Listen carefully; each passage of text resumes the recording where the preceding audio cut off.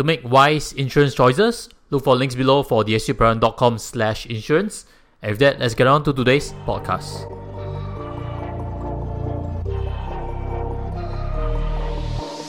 Today, we're going to talk about the right financial mindset. There's this suggestion that's going quite viral. A fresh graduate's pay is barely enough in Singapore. To lead a comfortable life, you need much more. To me, there's something fundamentally wrong. That's why we're doing this whole discussion. Between a fresh graduate, barely enough, and a comfortable life. Today, I'm taking this role as, like a parent and giving some lectures. Before we get further, some clarification first. Do I currently, at this life stage as a father of two, spend more than $3,800 per month? Absolutely yes. Do I believe that earning higher income is more effective for financial freedom than saving harder? Absolutely yes. Back then, when I was a fresh graduate, if I drew a starting level income only, would I still be able to save? I will also think absolutely yes. Right now, watching this, you could be a poly graduate with a starting salary of $2,000 or $2,500.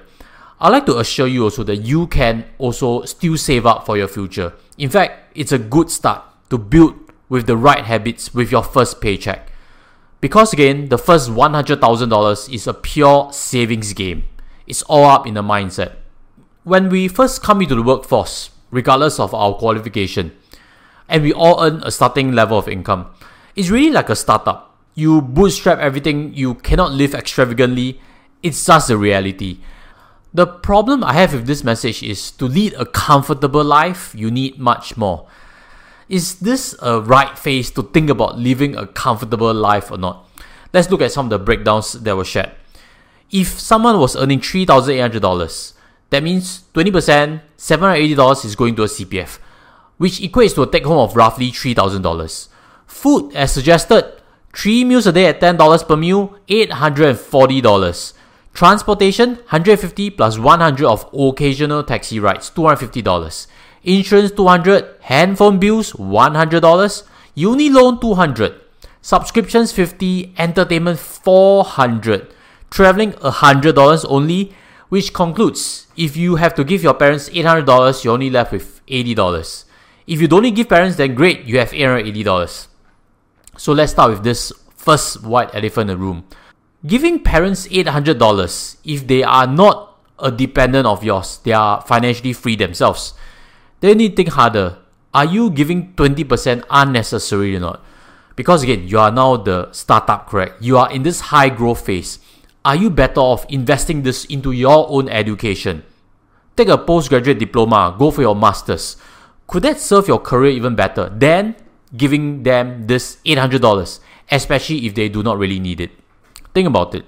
On the other hand, if they are a dependent of yours, unfortunately, you are termed in this sandwich generation. You have parents to pay, and in future, you have also kids to feed. So it's really up to you to stop this sandwich generation from snowballing to the next one. Because if you don't tighten up right now, you're not going to be able to save up for your own financial freedom. And you will in turn need to depend on your next generation yourself. So everything needs to be trimmed with urgency. Forget about leading a comfortable life. That is not the right language at this phase, unfortunately. The moment you think you need more income for comfortable life, you get on this lifestyle inflation loop. I came across this article, Why Earning More Money Sucks the Life Out of You. Quote, when I was living the life in Toronto, having crossed 6 figures in annual income, I didn't seem to be taking more money back home or enjoying a substantially higher quality of life than when I was earning half as much. The headline speaks for itself. You earn more to spend more, and you spend time doing it. Let me know in the comment sections whether any of you guys have the same feeling, because it goes back to this point. If you don't control your expenses, your income doesn't matter. I've shared before on OCBC Wellness Survey, there are people in a $10,000 per month income bracket with debt. Quite simply, their lifestyles have inflated. They have cars, they have luxury clothes, etc., etc. It's actually not hard to guess what went wrong. So let's look back at our equation that was first suggested. The first thing that I'd like to point everybody's attention is there isn't a $1,000 bucket to remove, but rather there are many $50 to trim everywhere. I'd like to make some suggestions. Firstly, food. $840 a month? I did a recent budgeting myself. I realized for my family of 4, groceries and food, we spend $1,960 only for a family of 4. Why is a fresh graduate spending $840, especially if there's an urgency to save up? You get a point of view? This can easily be trimmed by $250. There's the story of a nurse who saved up $100,000 by age of 26. Quote, "Sometimes I would walk home from the clinic. I would also pack sandwiches for lunch break. If lunch was provided by the clinic, I would gladly have it. No McDonald's, no bubble teas, no ordering of Grab food, and not too much cafe hopping for overpriced food for me." Back to the point of walking back home. Transport. This part has $100 of occasional taxi rides. Can this be eliminated fully or not? This is not even suggesting to take a bicycle to work. This is just taking public transport and being very disciplined about it. Up next, insurance costs. This can be trimmed easily by $50. If you're looking for insurance advice, I'll leave a link below on how I can actually help you on that front. Because if you purchase the right protection plans, you can get it at a very affordable rate. Handphone bills, $100. Wow, right now on the market there are quite clearly many $10 plans, correct? Look for them, they are really not difficult to find. Uni loan, no choice. Subscription, $50, okay. Entertainment, $400. Can we trim this down by half? Remove half of it, save $200 further. Traveling, only $1,200. Unfortunately, that would require you to only travel in Southeast Asia. You're young, I do advocate, go and see the world. You now have a very luxurious time whereby you don't have kids like me. You can easily travel and backpack to Europe at a very affordable rate. Let's plus this instead and give $200 a month. Again, this is just a suggestion. If your family circumstance requires you to cut back on this, then practice delayed gratification and keep this to when you're a bit more affluent. That is why I'd like to re-propose. If everything is cut down as per what I've suggested, there'll be $600 more squeezed out, which means the total expenses now fall to $1,550 per month only. If you're willing to take it a step even further, pack some food from home. Find ways to squeeze back further on entertainment. Does that mean that even $1,500 per month is possible? That's actually how I came up with today's title. Which means also, I'm suggesting, for someone with a take-home pay of $3,000, there is a possibility that if you're frugal, you can save 50% of your income, even if it's your own first paycheck.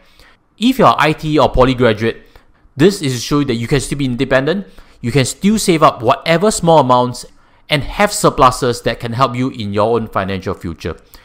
If you agree with this, smash the like button. If you disagree, leave in the comment sections whether this is really too extreme, because I personally think it's doable. Or if I were in this situation as a fresh graduate with this pay, that is what I would do. Now, if you're looking to take action, let me show you 3 steps to follow on. Share this especially if you have a younger sibling that needs, some financial discipline message. Or if you have a child, show them this because these steps are very actionable. And step number 1 is pay yourself first. This is a common wisdom, and I mean it also when I mention it. 50-30-20 rule means you save 20% first before you expand on anything else. In this case, if your take home is $3,000, you need to force save $600 before thinking of taking any cab rides or going for entertainment. That is the essence of pay yourself first. 50-30-20 rule works especially for young working adults. When you get to a more affluent age, use that as a benchmark at the start, and over time even improve on it. Over time, once you have built the frugalness, the financial discipline, then you can relax on the boundaries of things. And even flip it to 50% of savings, which I'll get to in a quick while. The second step that you need to take note is to pay fixed monthly liabilities and prioritize them. If your student loans have no interest or very low interest, stretch it out. Maybe you can even find some arbitrage by parking that savings into T-bills, for example, which right now is paying more than 4% and getting everybody's attention. Which means again, if you get T-bills 4% and your student loan is only 2.5%, you are making a 1.5% spread on whatever small amounts that is. At this phase in life, every dollar matters. If there is interest on the other hand, then pay it off fast. What are other fixed monthly expenses? Handphone bill? Look for the cheapest one. Or even better, use your company's phone.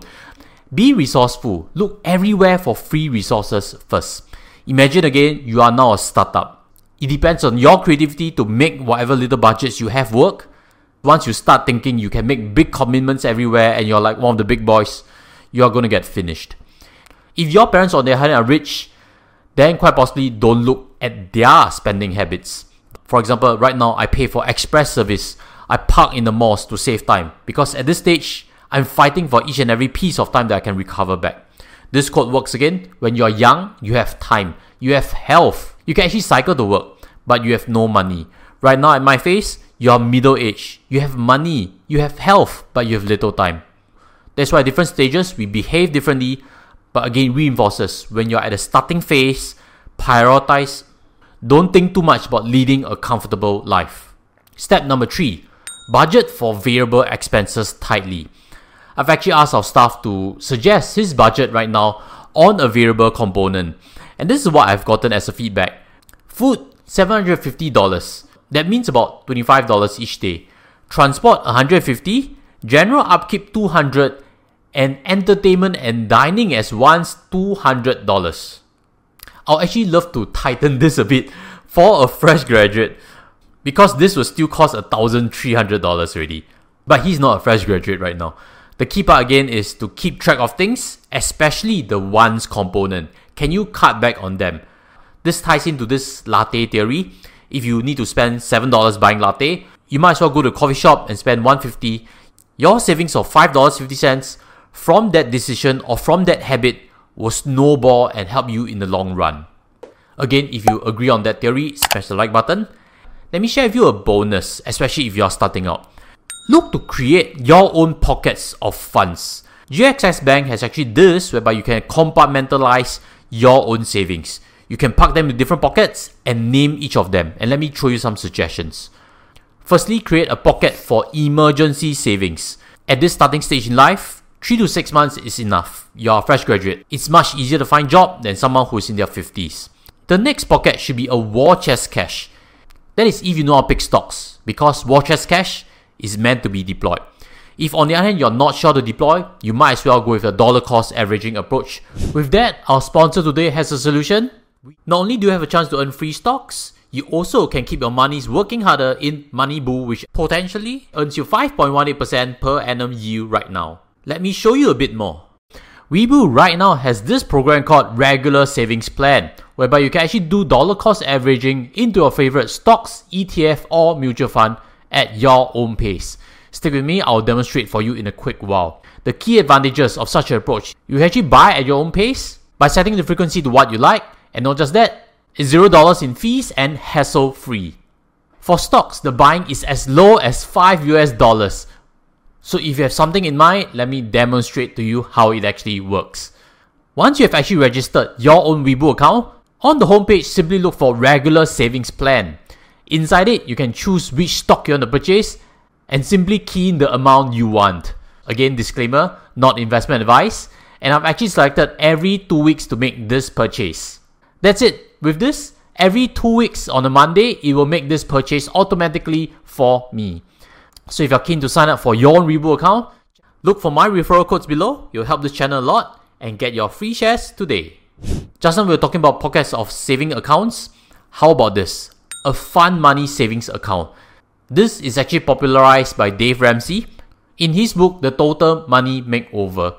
It recommends that there should be some monies in this fun money account so that if you want to, for example, splurge on a unique experience when you're overseas, go ahead and tap on this fund. The idea about this fund is that you can use it without feeling a sense of remorse, because this is what you have made sacrifices for along in this journey. So in conclusion, if you're serious about financial freedom, delay the idea of comfortable life for as long as you can, especially if you're a fresh graduate. I'm a huge believer in saving your first paycheck, no matter how small it is, because it tells yourself that you have a surplus. If you have $2,000, you can eke out a surplus. When you have $5,000, you can eke out a bigger surplus. At the start, you save 20%. In future, you aim to save 50%. And that is only achieved with the right habits, because as your income inflates, you don't want your expenses to inflate at the same pace. You want to keep it growing only at a very marginal rate. That is the true secret of how many achieve financial freedom early. And once you get to financial freedom, that is where we talk about leading a comfortable life, correct? That is where you can actually spend your surpluses because you have earned the right.